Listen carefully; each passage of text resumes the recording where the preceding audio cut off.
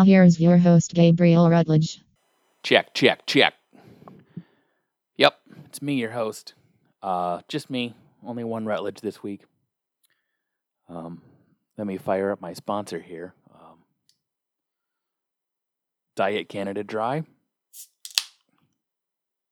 and Black Velvet Whiskey, Costco size.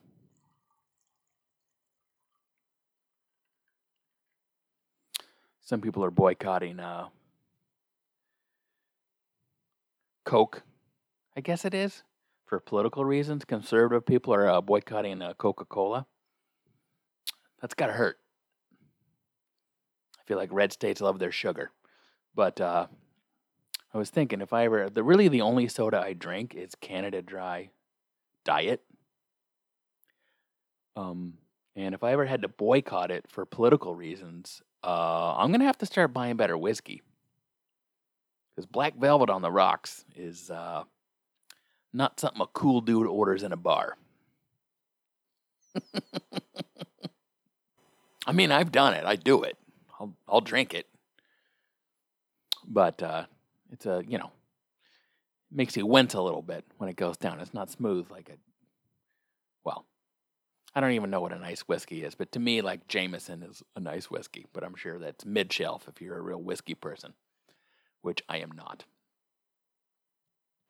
I'm what's known as a results-oriented drinker. I enjoy the ritual of drinking. I'm not saying I need to get fucked up to have a good time. I'm just saying it doesn't hurt. You know what I'm saying? No, I don't need to drink to the point of intoxication every time. But I just mean I'm going for the effect. I don't need to swirl something around and give it a sniff before I get a buzz. I almost feel like that's cheating. In the way that wine drunks pretend they're classy and they're not just as drunk as the rest of us. You know? I mean, just because there's oaky notes doesn't mean you don't like getting shit-faced on a Wednesday. You know what I mean? But there's none of that pretense with Black Velvet from Costco. No one goes, what a connoisseur. I bet that fella enjoys the good things in life. Like diet ginger ale.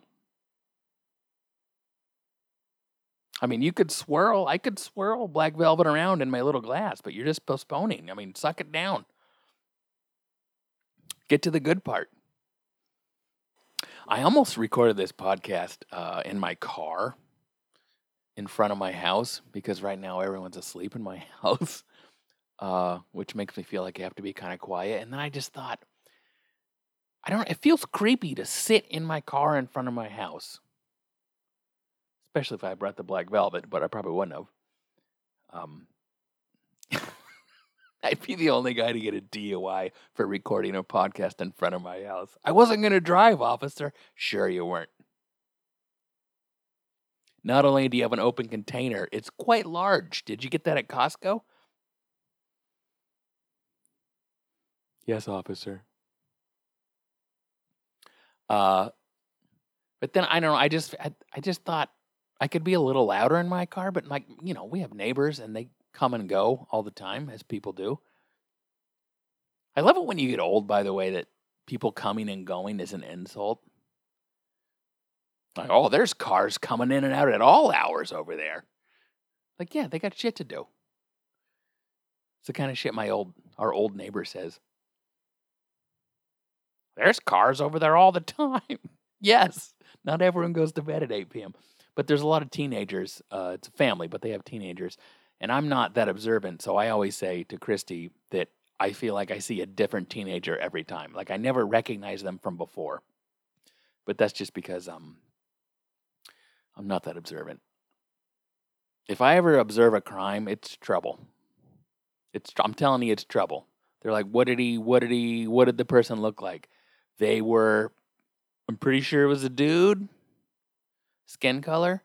I mean, like maybe a tan white guy? I didn't really catch it. They had a hoodie. What color was the hoodie? Not white. Did they have facial hair? Maybe. It might have been a woman, now that I think about it, who committed the crime. I'm just not observant. I'm not. Christy, my bride, I mean, she would know the eye color of the person. Me, on the other hand, the other day, my daughter Maisie said something about having hazel eyes, and I was like, "You do?"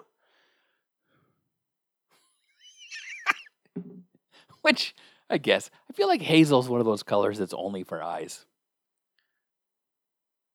and no one really knows what it means. No one ever goes, "I'm going to paint the house. We're going to go hazel with blue trim." Hazel only exists in eyeball color.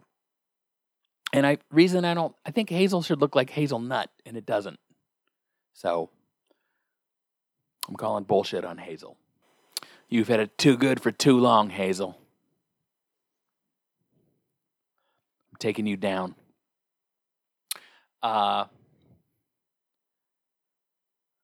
was laughing because I put a video clip up, as I'm want to do. I don't know how that saying works. I put a video clip up originally on TikTok. Got 45,000 views, not bad. And don't worry, my next video got 312. So TikTok continues to be just farting a dart towards a dartboard, and you don't know how many views you're going to get. Also, if you can fart a dart towards a dartboard, that would get a lot of views on TikTok. That would be pretty big, way more than 45,000. But I guess I'll play it real quick. It's very short. It's just I was wrapping up a show at Laughs in Seattle, and these ladies started yelling to me to don't stop. So just a little fun riff I did. All right, I gotta go in a minute. You guys have been delightful. I thank you. Don't stop. I got it. Don't stop. You know, I've had a woman say "don't stop" to me before, and just like then, I am about to stop.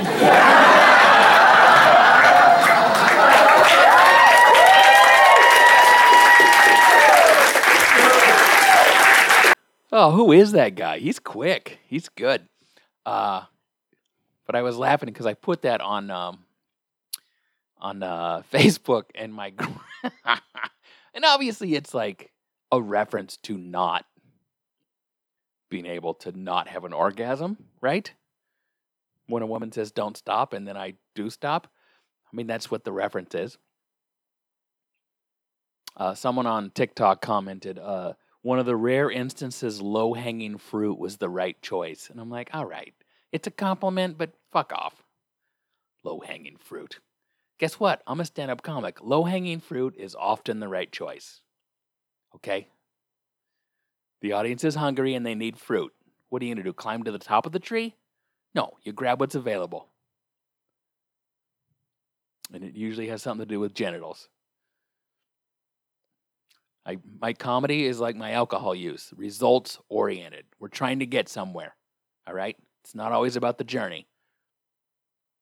But anyway, it's sort of a vague reference to having an orgasm. And my grandma, technically my step-grandma, but whatever.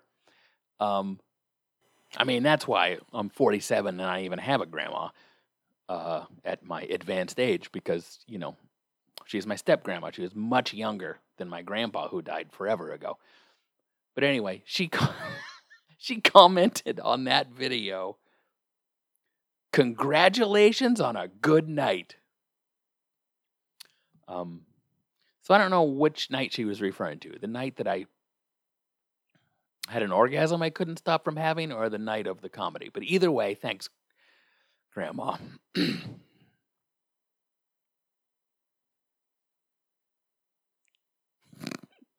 I feel like that's a young man's problem, by the way. Trying not to have an orgasm.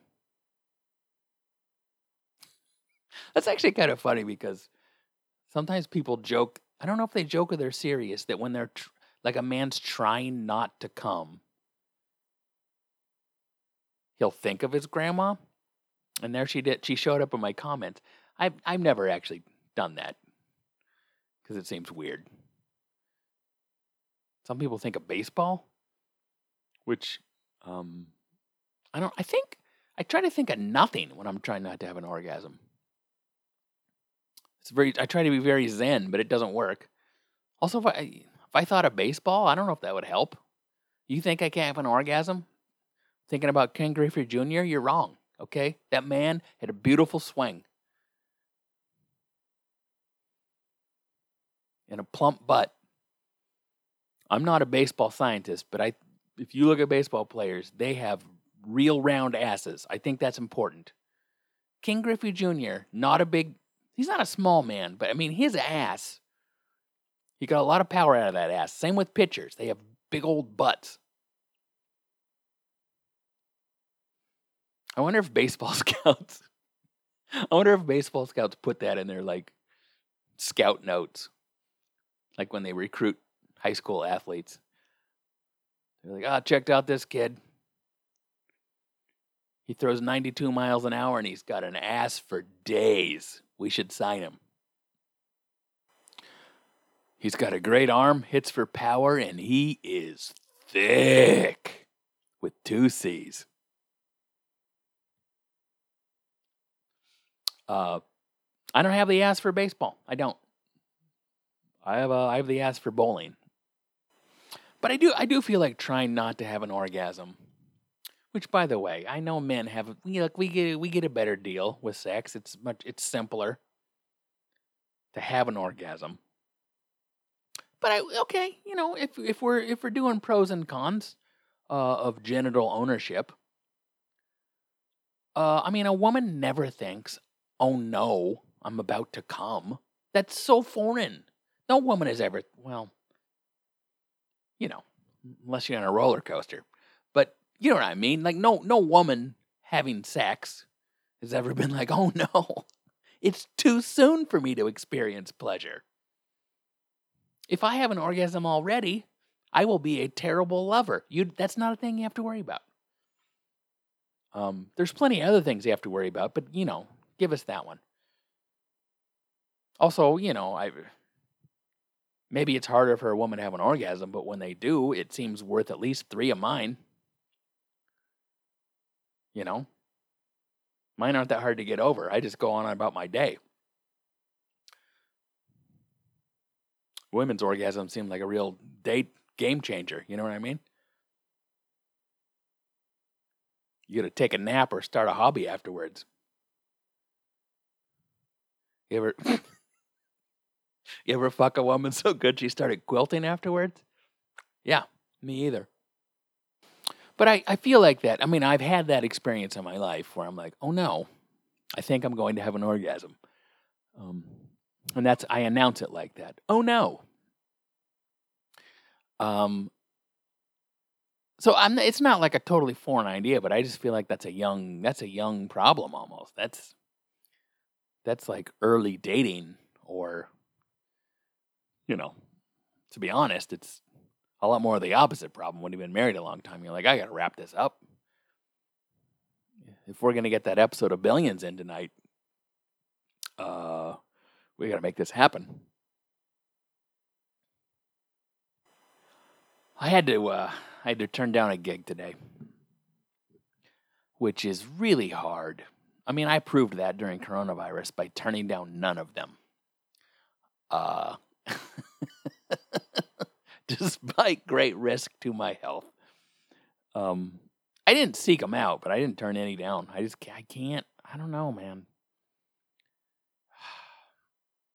Something about comedy, probably not just comedy, but if it's a thing that's hard to do, if it's a thing where there's desperation for opportunities, if it's a thing where you feel like you're going to miss out by not doing something. It's so hard to say no. I have trouble saying no to shitty things. So of course saying no to good things is hard. But I had a guy, I'm not going to say any clubs, any names, any nothing. But someone messaged me today and said, can you do, I don't remember the week in June. It was like June 17 to 20 or whatever. Are you open June 17 to 20? I look at my calendar. Yes, an actual paper calendar. Okay? I don't want to scroll through my anxiety. I want to flip through my anxiety of a calendar. Okay? So I'm looking at my calendar. Well, I am I am not open because my son, my firstborn, Johnny Gabriel Rutledge, brown eyes, like me, like God intended. Hazel, what the fuck is that? He's graduating June 18th. So it's in my calendar, so I don't book a gig because obviously I want to be at the graduation ceremony, however weird it is, however they do it, because of coronavirus,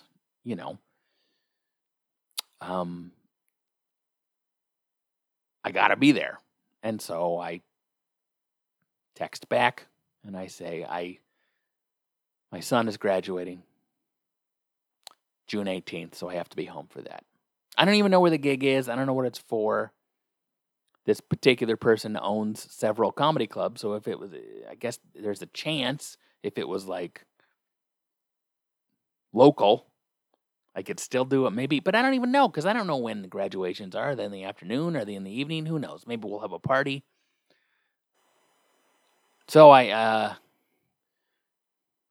the guy was like, the booker was like, are you sure he's going to graduate this year? Like just being a wise ass. And I'm like, yeah, I think so. And I was like, what did it cost me?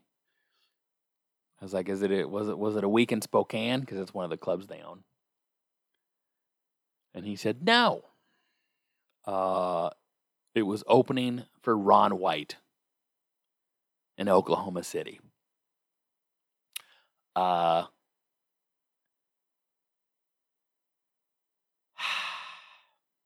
And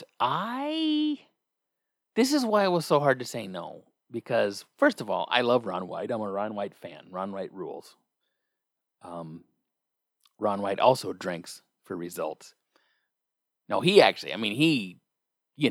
drinks before, during, and after shows. I'm not, I'll have a couple of cocktails before bed. He's living the life. You know what I mean? He's into it. But, so one, it would be great to work with Ron White. Especially with every show sold out. And no matter what I was getting paid, assuming I could sell merchandise with every show selling out, obviously I would make some money doing that. But this is also why, I said I was going to give no details, but I have to. I work in Oklahoma City. I work at the Looney Bin. I headline the Looney Bin. And the club where Ron White is going is not the Looney Bin. And I was never going to work this other club because I headlined the Looney Bin and I talked, to the person who owns the other club there. And they were like, yeah, just keep working there. It's fine, blah, blah, blah. He was so cool about it. He's like, hey, tell him you turned down this much money from me to try to get more money out of him, which I didn't do. But, he was real cool about it. But so Ron White's going to headline his club in Oklahoma City. He knows that I can't headline his club because he knows I work the Looney Bin. He knows I can middle for Ron White because one, it's like under the radar and no one would know. And also it's like I'm not headlining another club across town. So it's not like an issue really. And so the fact that he thought of me, the fact that this came up and he's like, hey, this might be my way to get Gabe in. It was like, fuck, when someone thinks of you and goes out of their way to do something nice for you, and I still have to be like, no, my brown-eyed son is graduating and I can't go. Obviously, I have to go to his graduation. Christy kind of got annoyed with me because I was like, fuck, that hurts.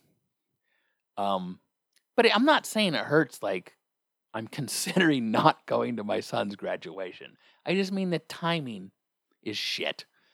And would have anything have come from it? Probably not. But that's the guy who owns the club was like, hey, I wanted to give it. He told me I wanted to give it to you because you never know what can happen if someone sees you or he likes you or and it's like, I don't know. When someone goes out of their way to do a nice thing for you because, I work all of his other clubs. So it's kind of like this thing of like, hey, maybe I can help you get bigger. When a club owner goes out of his way to do that and I still have to say no, oh, God. I mean, what are you going to do? I'm not going to not go to my son's graduation, but it's also like, damn it. I'm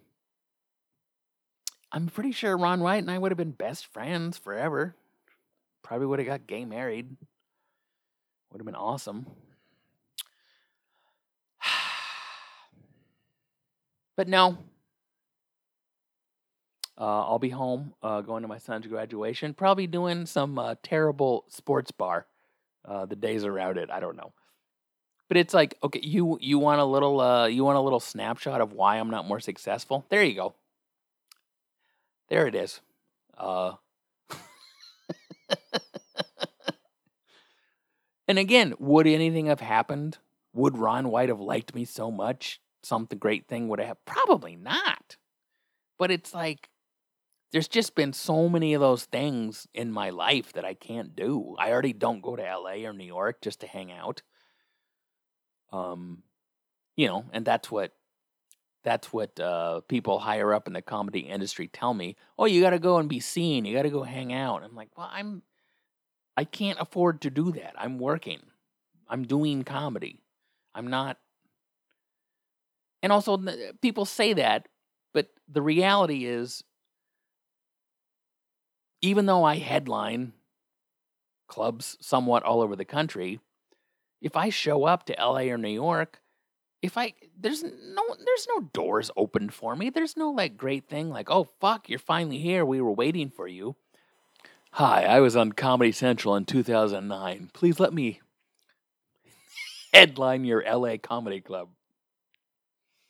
You ever seen Nick Mom Night Out on Nickelodeon? No? Well, I could recreate that set for you if you'd like tonight. The reality is, if I went, even if I was like, I'm going to go to LA for a week, what would happen is I could put my name in a bucket for an open mic. And these industry people who say I need to be there, they're not going to be there. To really do it, I'd have to move. And that's certainly not going to happen. And everyone moved out anyway. Thanks to coronavirus. I was way ahead of that game. But there's a lot of people who don't even live in LA and New York anymore, like really big comedians, because they're like, I just don't need it anymore. But anyway, the point is, that was disappointing. And,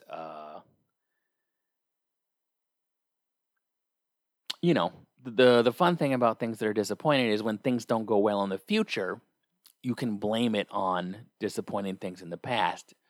You know what I mean? Like if something bad happens, I'll be like, well, it's because I couldn't do that Ron White gig. Everything would have been different if I did that Ron White gig. Oh, if me and Tater Salad. If me and Tater Salad had become best friends like we were destined to do, everything would be different. I tried to sell Ron White a joke once. I knew the guy who was like one of his, I guess you would call him a writing coordinator. So you would email this guy video of the joke you wanted to sell Ron White. If he liked it, he would pitch it to Ron White. And if Ron White tried it and kept it, you got $1,000 a minute. The guy liked one of my jokes. He said he would pitch it to Ron. That's all that ever happened. But it's also a weird thing because it's like, it can't be any joke that's been on an album or television that you've already performed. And you're also like, I don't want to give away all my good shit. So you really like, are there any jokes that weren't good enough for my act that Ron White would like? That's a weird position to be in. So no wonder it didn't work out. But I know people who've sold him stuff. I don't think he does it anymore. I don't think he buys people's material anymore because I don't think he cares about putting out specials. He still writes material just on his own, I think. And then I know in an interview years ago, he was like, I'm going to stop putting out so many specials because no one cares. And half the time they just yell out, they want to hear my old shit anyway. I thought that was kind of funny. Especially, that's like the thing is every 2 years, every famous comedian has to crank out a special. And Ron White's like, yeah, I'm done doing that. Have you seen what these casinos pay me? I don't need to do that. I actually think that would be really hard. If someone was just like, hey, here's a joke that someone else wrote, now you go perform it. To make it my own and sell it, that would be kind of hard. We all help each other out. We don't write each other's act, but it's like, in the biz, we call it tagging each other's jokes. Like, there's the punchline, and then there's like a couple of lines after the punchline, and those are the tags. And, we do that for each other all the time. Usually it's shit. A lot of times people come up to me and they go, hey, here's an idea for you. And I always go, yeah. And then I'm like, why would I? No, that's the worst idea I've ever heard. But there's times I've taken people's ideas and run with them if they're funny. But that's a little different. That's like I wrote a joke and someone else is like, this is how you can improve it.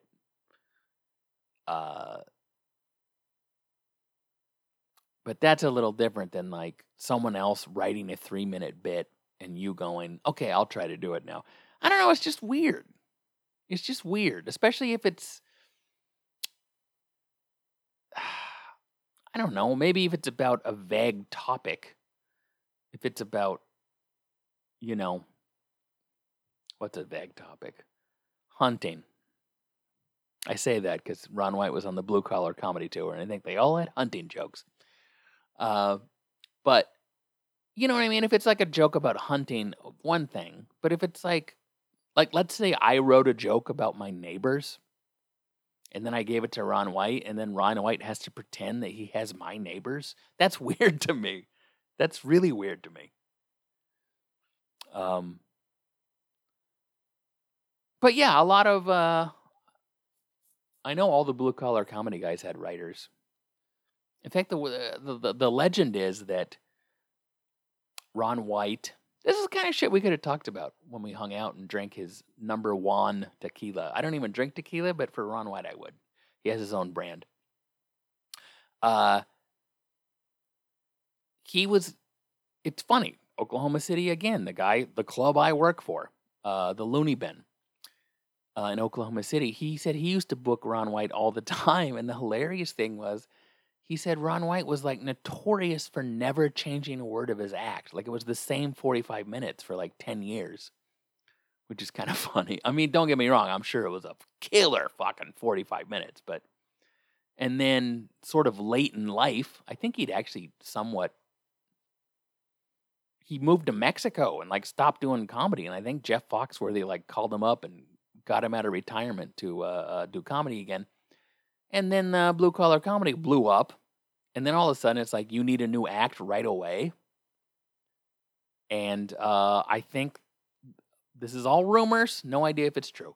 But I think there was a guy in Denver, and I think, I guess that $1,000 a minute thing, I think Ron White just bought a guy's hour. That's what someone told me. It could be true, could not be true. He was just like, I'll take your whole 60 minutes for $60,000. And the guy was like, okay. And then that guy started writing for all the blue collar comedy guys. But I don't know. I think I'm enough of a, maybe I'm wrong, but I think I'm enough of a comedy. I know enough about the writing process that I could listen to Ron White and go, that one Ron wrote. Ron wrote? Ooh, that's hard to say. Ron wrote. That one Ron wrote, and that one he did not. I swear to you I could do that. Because I just think the shit that came from you, there's no way it's not going to be better. Like, I mean, Ron White doesn't have any kids, but it's like, if someone was writing for me and they were like, here's a hilarious story about a thing that happened to my kid, and then I just pretended it happened to my kid, I can't, that feels dirty. Don't get me wrong, I'd do it if I had to. But that'd be fucking hard to do. Here's what my kid said the other day. Not really. Here's what my writer's kid said the other day. I know Kevin Hart, he tours with a couple people, and if you ever look at his comedy specials, when it says written by at the end of them or whatever, he puts his name and he puts like the name of two other people who open for him, and I think that's because they go over, they watch Kevin, they write down notes, they go, this worked, you should add this, they go over it, they listen to, like, it's not necessarily they're writing all the bits for him, but they're helping him craft it, and they're giving him suggestions. And I'll be honest, I don't really get why Kevin Hart credits them, because he doesn't need to. He pays them, and they're helping him, and they get to open for him. You don't need to let other people know. That's always been, that's a little, I mean, I guess it's to his credit. He's like, these guys helped me write it, but at the same time, it's like, if you're paying them, you don't need to say that. I mean, I think Chris Rock gets people to help him, but he never goes like, I don't think at the end of a Chris Rock special, it's ever like written by Chris Rock and 3 other people,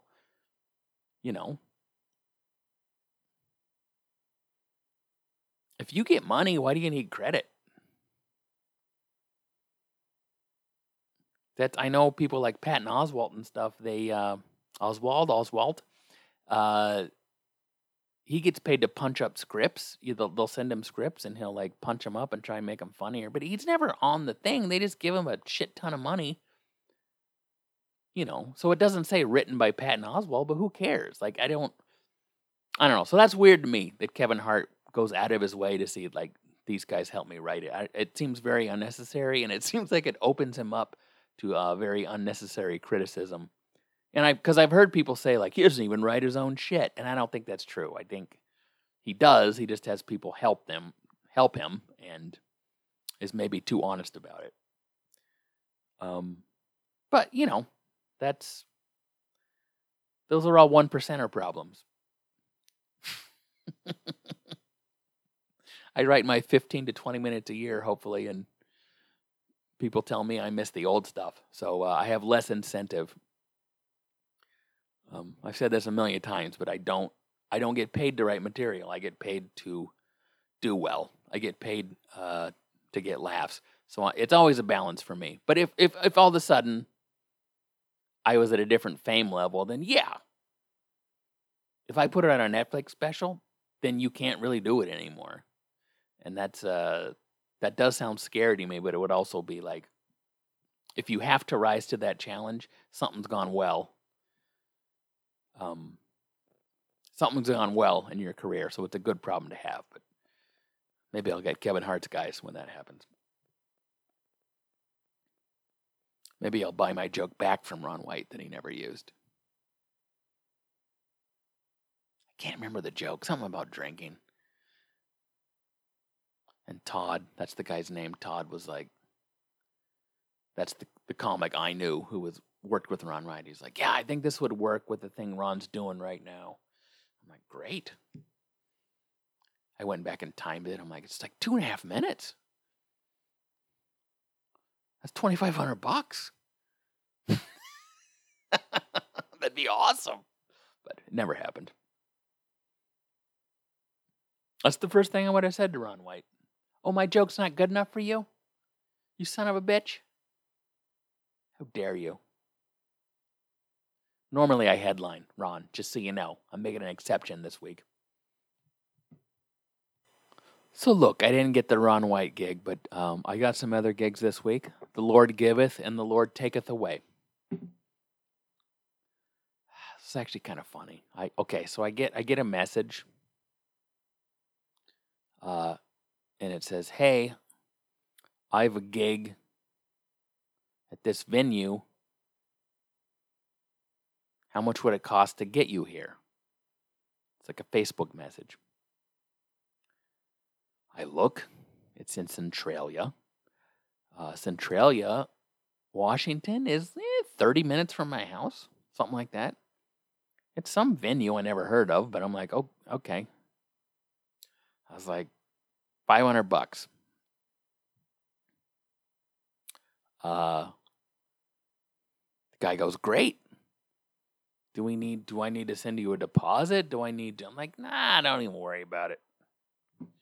I'll see you in October. It was like an October gig.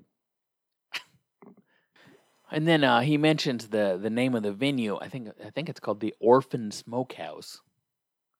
And he's like, just so you know, I know that's a weird name, but that's Orphan. The Orphans is the name of our local mascot. I don't know, high school, college, I don't even know. And I was like, okay. And then I'm like, wait a minute.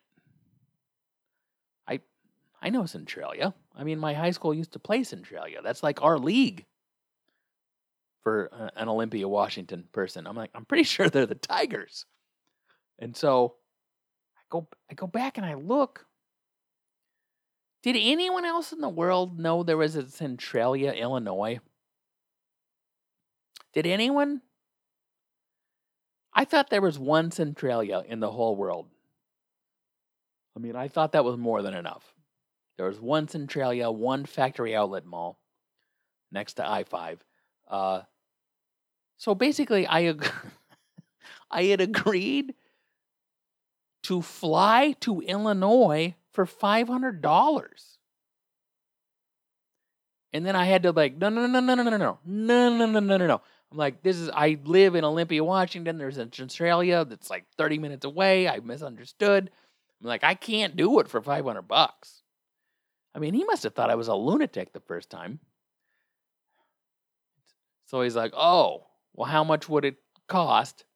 And I don't need to tell you exactly, but I gave him a number that's more what I would get for a comedy club weekend. And he goes, well, I don't think I can do that. But he had also said in the email, like, hey, I know some other bookers in the area, and I could get you in. And initially I thought, other bookers in the area? Yeah, I know them, bro. I'm from here. I know all the Northwest bookers. And then when I realized he was talking about, I don't know, Southern Illinois bookers, I was like, well, what if it was that amount of money, but for 2 shows? And then he made a couple of phone calls, and that's what I'm doing. I'm going to Southern Illinois in October for not great money, but good enough for pandemic. You know what I mean? One of those venues is the Orphan Smokehouse. But I'm like, man, do I suck at booking? What am I doing? Damn it! I gotta let the cat in. Hold on. Talk amongst yourselves.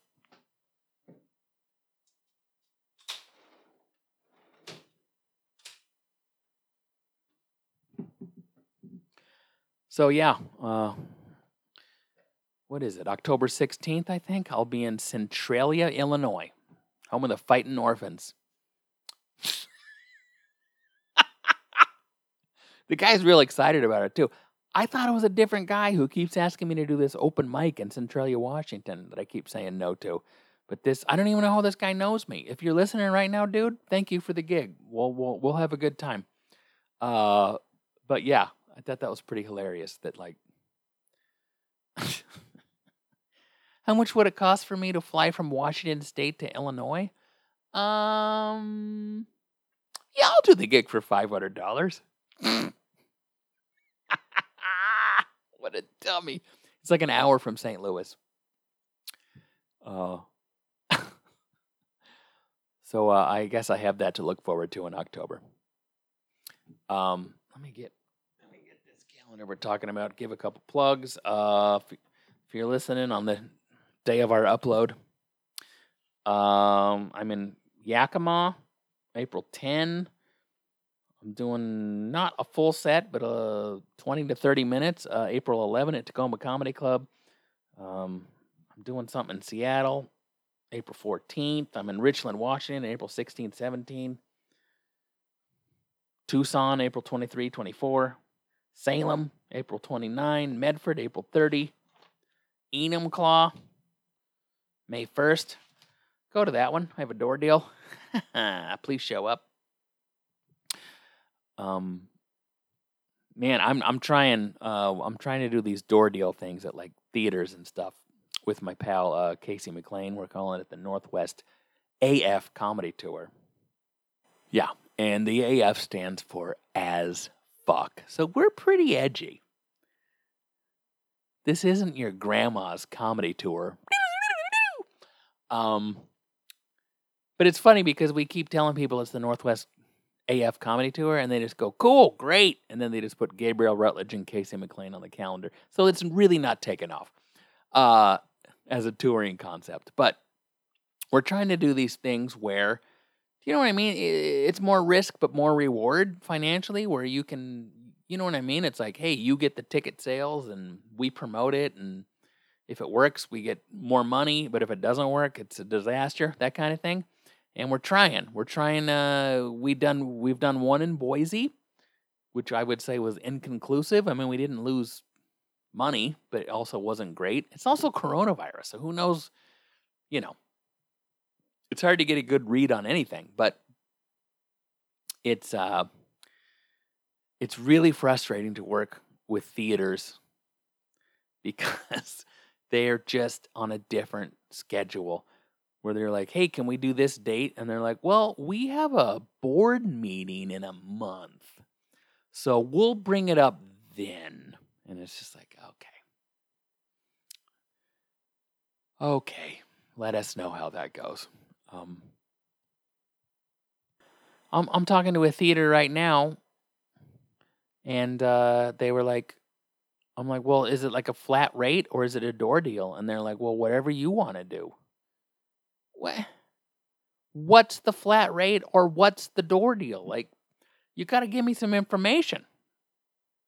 So it's, you know, I'm hoping it works out, and it could be cool to do all the, you know, do a little more of my own promotion.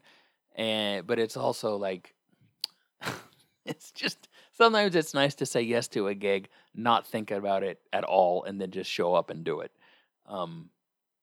But this weird, whatever you want to do kind of negotiating. Do you want a flat rate or do you want a door deal? What's the door deal? Is it 50-50 ticket split? 60-40? 70-30? Do we get all of it? How much is the flat rate? I have fucking questions. And then they're like, wow, you know what? I'll talk about it at the theater board meeting in 3 weeks. I'm like, okay. How about you just forget it and I'll do 6 microbreweries instead for the same amount of money. So I'm trying. You know, if I got Ron White's manager, these fucking problems wouldn't happen anymore. They'd be handling it for me. You know, I could be Little Tater Salad. That could be like my stage name. They're like, oh, guess who's going to be here? Tater Tot Salad. Yeah, he's like Ron White's best friend. They hung out in Oklahoma City one time, and they became inseparable. And now we're lucky to have Tater Tot Salad here at our theater. And we're going to give him all the money. I'm pretty sure that's what would have happened. Although it's more likely I would have not said any words to Ron White the entire time. and missed my son's graduation.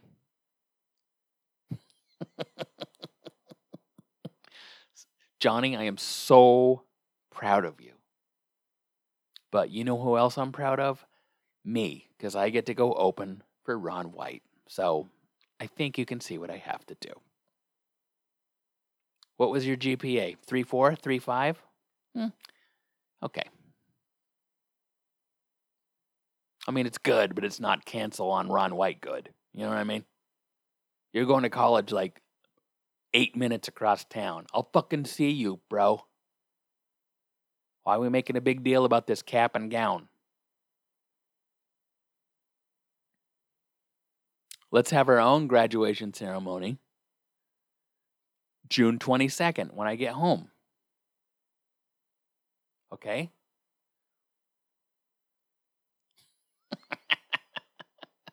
I think Christy legitimately got mad at me. I would have never not go to my son's graduation. I think she was annoyed that I was annoyed I couldn't do the gig. I'm like, you have to give it to me.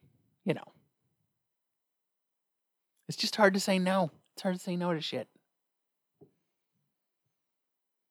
You know, I mean, that's a fun gig. And I do legitimately think Ron White is hilarious. But it would have been, you know, if Jeff Dunham, the fucking ventriloquist racist puppet guy, would have wanted me to open for him, I still would have had trouble saying no. And that could lead to something too. You know, I could tour with Jeff Dunham, not as a comedian, but as the guy who takes care of his puppets. That's a gig too.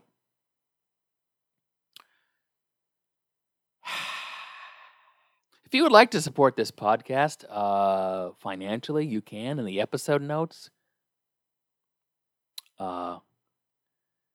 It says support this podcast, and for as little as 99 cents a month, you can do that. Or at rutledgeradio.com, you can do that. Many of you do, and you're very much appreciated. And I will use that money to give my son a gift certificate for his high school graduation. I love you, son. Pick out something at Target.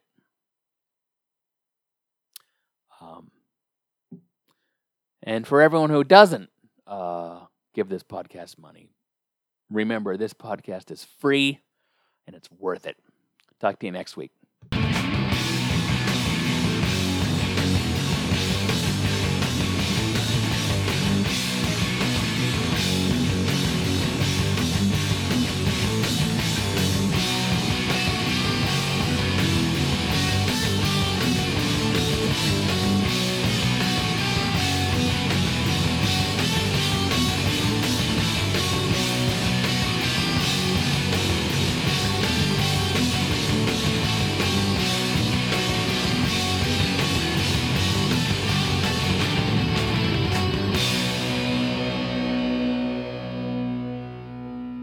Show's over. We're done. Bye.